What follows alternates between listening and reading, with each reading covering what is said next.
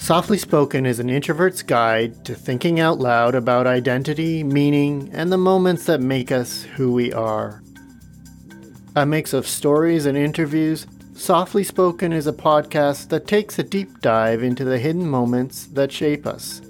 It's an invitation for you to consider the version of you are creating right now. What are you learning about yourself in the process? My name is Stefan, and I'm your host and introvert-in-chief.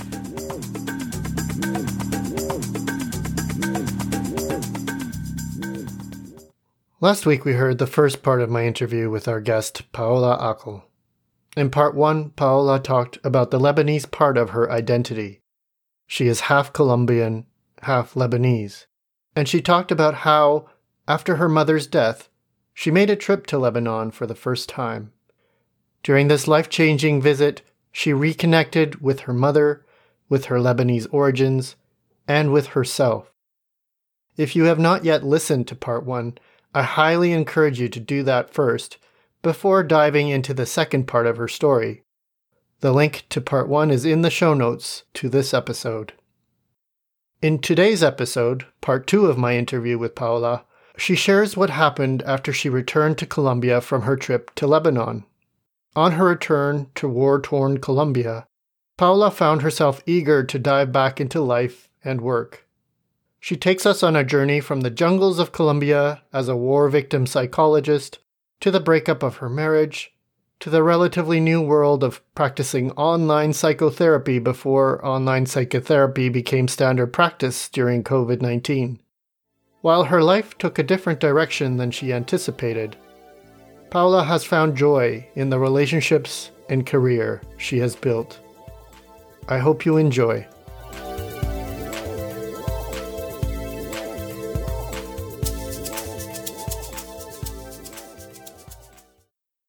When I came back from Lebanon, life got harder in terms of jobs. I had little contracts over here and there, but it was difficult.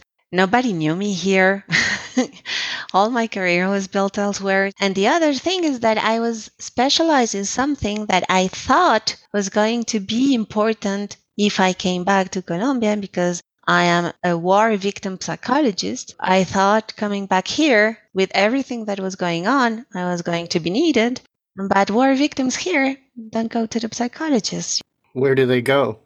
They don't really have a lot of support. Exactly at that time when I was seeking for a job and not knowing what to do, the government was starting the peace agreement negotiations, and they created a program for war victims for an intervention in psychology. The problem is that it was in the middle of the jungle. So, you mean you didn't want to go to the middle of the jungle? well, I never thought of that idea ever in my life, but I was needing a job. I was wanting to work with victims. I was really engaged in what was going on in my country.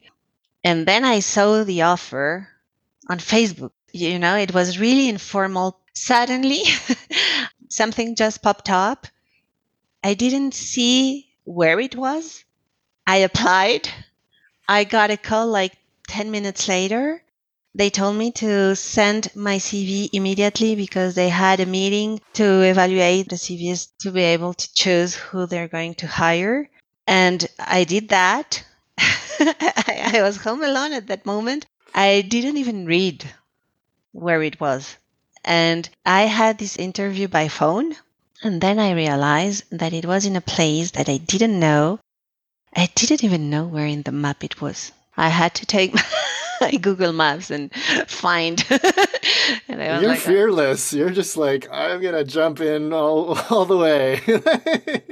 And the best part is I was still married at the time. So when my husband came home that night, I was like, yeah, I am moving to the jungle on Monday. Oh my goodness. So yeah. You know, when I told you that I was ready to eat the world, well, that was it. I was no longer fearful. I was just wanting to do what I wanted to do and trusting life. Well, that does seem to be a theme, right? Talking about identity. You're a pioneer. You were doing COVID funerals before COVID funerals were a thing. You went to the jungle on a job that was posted on Facebook, which is a bit sketchy. And I was in online psychiatry 2 years before COVID. I am a pioneer in telepsychotherapy. Where do you think you get that fearlessness from? Maybe it's the Lebanese part because they were the ones who navigated and started commerce on the Mediterranean, linking Europe with the Arab world. So they're adventurous people. My family is not that much, but there's a lot of Lebanese, I think, that wouldn't have done what you did. So you went to the jungle. You're not there anymore. So how long did you do that for? It was really a precarious contract. First time was just like 4 or 5 months. Then it ended. Then you had to just wait until next year that they do all the process again. The next year, I ended up working there like 6 months. And when it ended, I came back to Bogota and waited for the next year. But the next year started earlier, but I went to a different place. I did 2 years, 2 contracts in a place called San Jose del Guaviare, which is a very, very small town in the middle of the jungle, where I was going to the houses of the victims to talk with them. And it was really fun because it was the contrary of what happened to me in Quebec. In Quebec, I was the psychologist who came from Colombia, so I was the immigrant. And it made me bond with the victims that came from other countries because I was like them. Someone from Bosnia, when they knew that I was from Colombia, in their head was like, well, yeah, she must know pretty much what a war is. And so it helped a lot. And it has always been my tool, my principal tool, to be perceived as one of them. Now it was the contrary. Now I was the white, semi-blonde girl that arrived coming from the city with university studies that arrived in a place where people barely know how to read and write. And of course, I was more looked as... You're part of the elite. Exactly. So, of course, they couldn't link with me in the same way. My principal tool that I always used, it was crushed. I couldn't use it at all. And the other thing is that it is really comfortable when you are in your office to receive people from everywhere, but you are in your comfortable place. This is the country. You need to go to them. You need to go to see where they live. And you're there to see the rats and you're there to see the spiders. You're right in it. You're in the mud with them. Exactly. When you do that, you don't have this safety or place of comfort. And adding to that, you are the elite. You are the one who historically are the enemy. How so? Well, because there are people from the country who are poor, who don't have... Oh, you mean because you were elite and you Exactly. were upper class and all of that, they looked at you and saw the enemy. How did that experience change you or the way that you work? Well, I had to adapt, of course. I had to be humble, actually. That's it. I had to understand that everything that I knew so far was not going to work. And one of the things that helped is that I went on my bike to the houses of the people. I had this backpack that we call that a mochila, which is like the native people here use that. So it made me look more hippie. You were trying to blend in. Of course, I was so seeable. It's ridiculous. But it was funny to see me. And the other thing is that in one of his trips to visit me, my husband put a basket on my bike, but not a cute basket. It was like those baskets that you find on markets where you have all the veggies and things cheap. And because it drained a lot, so I always put my backpack and everything that I needed for my work in there, but I cover it with a plastic bag. So when people saw me, they thought that I was selling stuff. So suddenly I passed from being, the psychologist coming from the city to someone else who was selling stuff on her bike. So it actually helped because they mocked me, and that made it easy for them. Well, and I think they probably saw that you were making that effort too, right? Even if you weren't blending in, you were making that effort to be on their level. Exactly. All right, so you're in the jungle. You're again being the fierce person that I remember, which is just taking life by the horns and going with whatever gets thrown your way. It sounds like that was a pretty meaningful experience as well. Like you said, you had to throw out all your tools and really reinvent how you were going to work with these people. How did you break some of that stigma around accessing a psychologist and talking about mental health? How were you able to bridge that divide if you were able to bridge that? Well, I understood that I didn't know anything, and I acted like that. I went to houses and explained to me what is going on. Tell me about your story. I want to understand. How you live that? Or how do you understand what you're going through? And I really put myself as a learner and not as someone who was there to tell them what to do. And I think that was the secret. So it sounds like over time you were able to build that trust that you needed to connect with them. So how long did you do that for then? I did that 2 years in that town. And the third one, I was no longer the psychologist on the field. I had a promotion. I was the coordinator of psychologists, but it was in another place. And it was weird because it was a bigger city. It was a lot more urban than what I lived in the previous years. But at the same time, that region was a lot more dangerous. I was not in contact with the victims on the first line. I think that was actually worse because when I was in the other place where I was the coordinator and not the one actually going to the places, it completely changed because now I was responsible for other people's safety. For other people. And that was horrible. I didn't like that. If something happened to me, it's my problem. I can deal with that. I am the one who was taking the risk. But in this place, if something happened to someone, I was feeling responsible of that. So I was all the time very stressed. It was not an easy place. There were a lot of guerrillas and there were paramilitaries. And even if it was supposed to be in the peace agreement, starting and everything, it was not true. There was a peace agreement that all the sides would back off from each other, but you're saying that wasn't in reality what was happening. Exactly. And nothing happened while I was there, fortunately. But the year after, when I left, one of the psychologists that were part of my team was killed.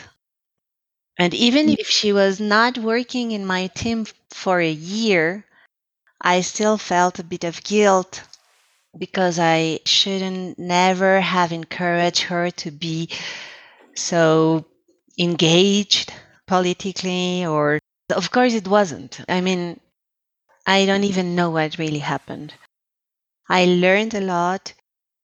I learned more about how to work with teams, how to manage people, professionals, to talk with politicians, to talk with people on the government, to talk with people on the church. I was like the intermediate between all the instances that were implied in the program. You're stretching so many different muscles at the same time, right? So you're doing the sort of the frontline work, then you're doing the coordination of a team, but you're also trying to be the conduit or the bridge between, what's happening on the ground and then the people in power, the people making decisions. That was exactly my job, being the bridge. Yeah, well, that's a really hard place to be. Yeah. How did you manage that stress? Or did you? Not sure. Again, I think I was just assuming, okay, I'm not good at this. I don't know anything about talking with these people, but let's stroke some egos. And that's what I did. I believe that there's a lot of power in a submissive attitude. So that doesn't mean that I don't know how to put my boundaries, but when you know how to enter and play, yes, you are the one in charge, please let me know how I can help you, doors open. So I learned a lot of that. I was also living alone in another city that I didn't know. So once again, trying to discover the place, trying to discover the culture, because they were actually very different from the place before on their way of living and everything. And when I was there, I didn't need to go to the community as much as before. So I actually spent a lot of my time in front of a computer writing reports and just monitoring what the activities and things like that. And that's when one of my former colleagues from Quebec told me that there was this new clinic that they saw that were trying to do online psychotherapy. And I had the time, I knew my contract was going to end and that I didn't know what was going to happen afterwards. My marriage at the time was not great, so I needed to start finding solutions. And I applied. Obviously, it was a job, but was there something about doing online psychotherapy in particular that piqued your interest? It was doing psychotherapy. I haven't been able to do psychotherapy for a while at the time. I started doing online with like 1 or 2 patients, but it was not really something that was regular. I was missing being able to actually do a psychotherapy, because what I did at the Jungle is not really psychotherapy. It was like more psychosocial intervention, It was social work. Yes, yes, it was more social work.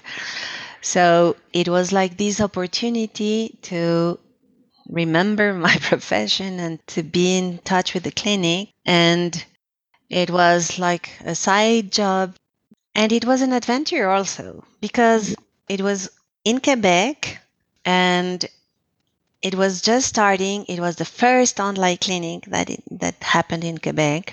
And in a time where psychologists didn't like to do online and people were very, very reticent about it, and clients needed something like that, but psychologists didn't want to do it. So Sophia, the director, the owner, she was trying to find different psychologists, and she actually started the clinic with 8. And of course, you cannot just start and pretend that you're going to have a full schedule. So many of them just started to quit. And at the beginning, we were starting. I was discovering the platform, everything. So I could have like 1 or 2 clients in a month, but it was exactly what I needed because I was still working in the Jungle. When my contract there ended, I came back to Bogota, and 2 days after I came home, my husband left. You mean left the marriage? Yes. Well, it was not super clear. He said that he needed to go live with his mother because his mother was also sick. She needed him, but it was not real. It was him getting to the point that we were no longer doing well. And it was really anxious for me because, I just ended up a contract. So I was actually out of job without an income. And my husband, who was paying some bills, suddenly was not living there. I was living in what was my mom's apartment, and it's in a good part of the city. So even if it's not high, it's not cheap. And with what I was making, I was not able to live there. I couldn't afford the bills because the amount is according to the place you're living. Right. Paying utilities and property tax and all that. Exactly. So I couldn't afford to live at my place. That was really hard. It's my mom's apartment. It's not that easy for me to just sell my apartment and go live somewhere else and assume that I am poor now. And, but somehow everything rearranged. And I came back from the jungle on December.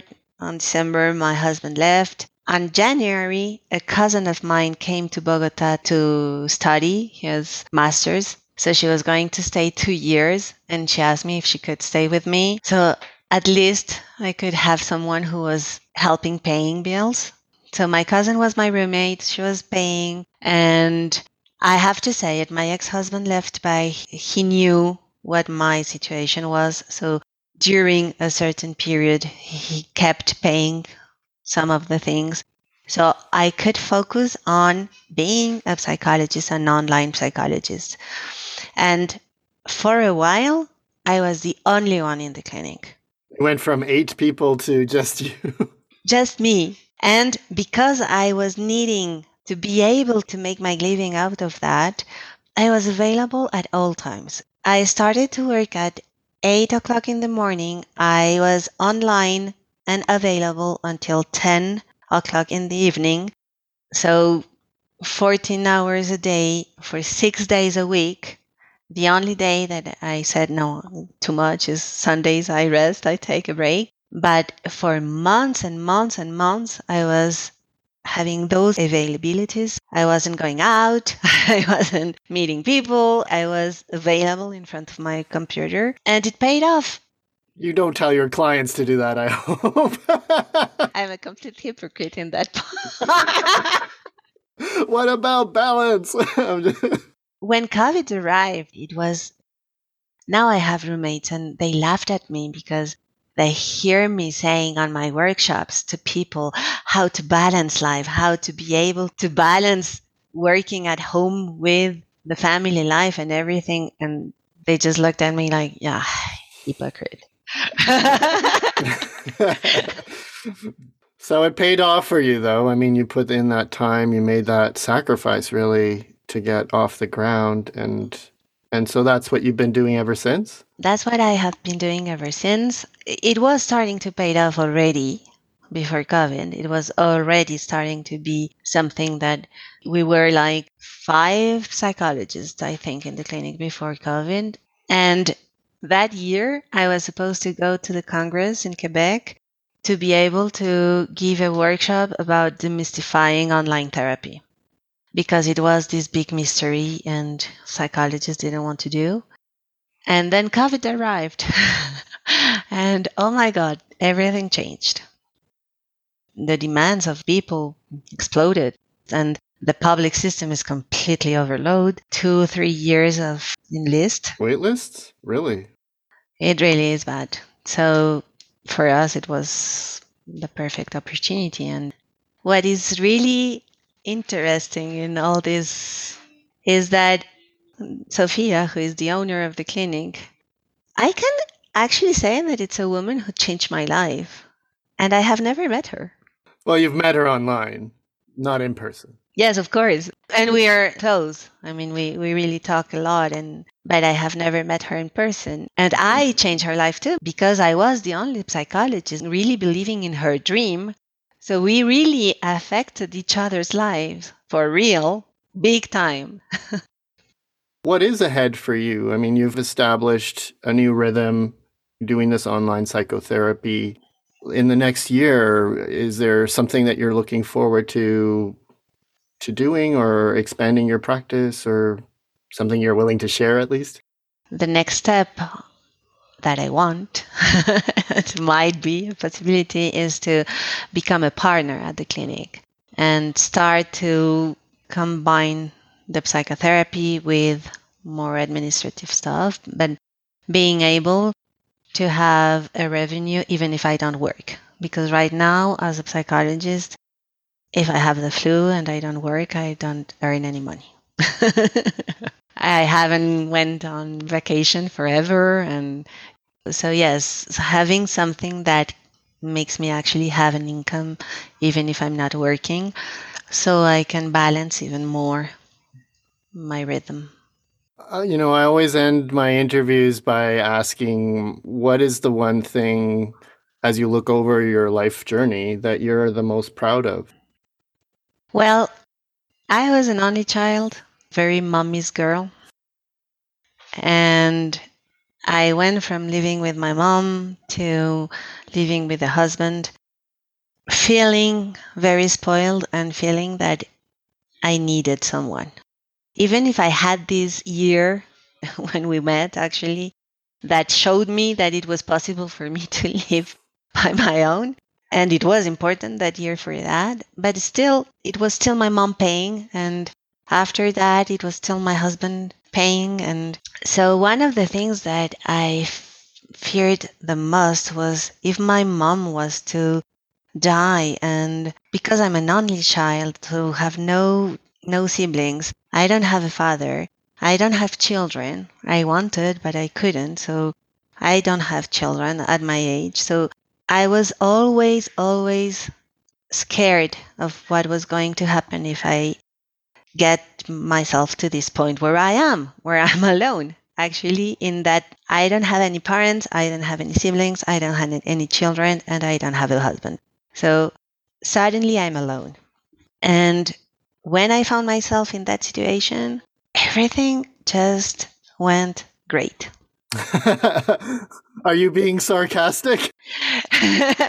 No, it was my biggest fear. You faced your biggest fear. Exactly. I faced it, and everything that happened in all this journey that we have been talking about today made me realize that I can do it. I can do it. I am the owner of my life, and I decide what I want to do it with it. And I can, and I'm good. That is my biggest pride, is that even if my life is not at all what I thought it was going to be at this age, it is what I wanted that I didn't know I wanted, When I was very young, I saw myself as a psychologist who helped people and could live from that, but that was pretty much all. And around that, I had husband, I had children, I had the normal life and the normal issues, and my mom always around. And nothing of that is now. Well, the psychology piece is still there. But exactly. But yes, I am doing what I love to do. I am being useful. I think my life has a meaning. I really think I have been in this world for something, and I am leaving a print of my journey through this world, and I'm having fun. I don't know if that comes from my mom because she was a single mom, but she always told me not to depend on anyone. And now I understand that being independent doesn't mean that you're alone. I'm surrounded. I have really good friends. My family, even if they're not here, they're close, and no one is giving me anything. I am completely independent. I am able to do what I want, and I am able to even be high maintenance because I can. High maintenance to yourself. Exactly. Without anyone complaining about it, It's beautiful. Beautiful. Well, thank you so much.